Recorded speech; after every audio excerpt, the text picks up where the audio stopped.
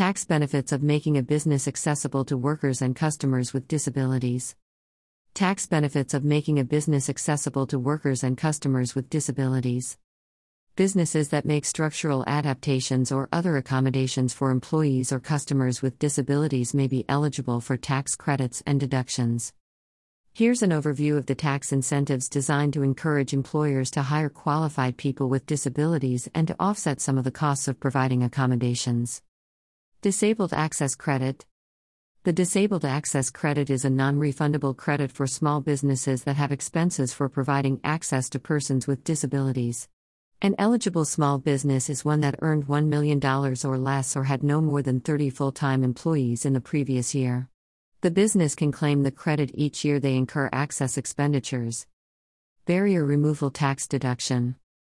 The Architectural Barrier Removal Tax Deduction encourages businesses of any size to remove architectural and transportation barriers to the mobility of people with disabilities and the elderly. Businesses may claim a deduction of up to $15,000 a year for qualified expenses on items that normally must be capitalized. Businesses claim this deduction by listing it as a separate expense on their income tax return. Also, businesses may use the disabled tax credit and the architectural/transportation tax deduction together in the same tax year if the expenses meet the requirements of both sections.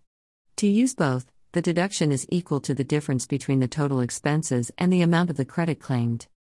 Work Opportunity Tax Credit.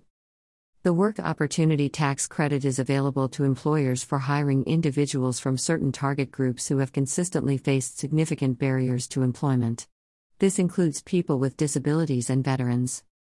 The maximum amount of tax credit for employees who worked 400 or more hours of service is $2,400 or 40% of up to $6,000 of first-year wages, for qualifying individuals.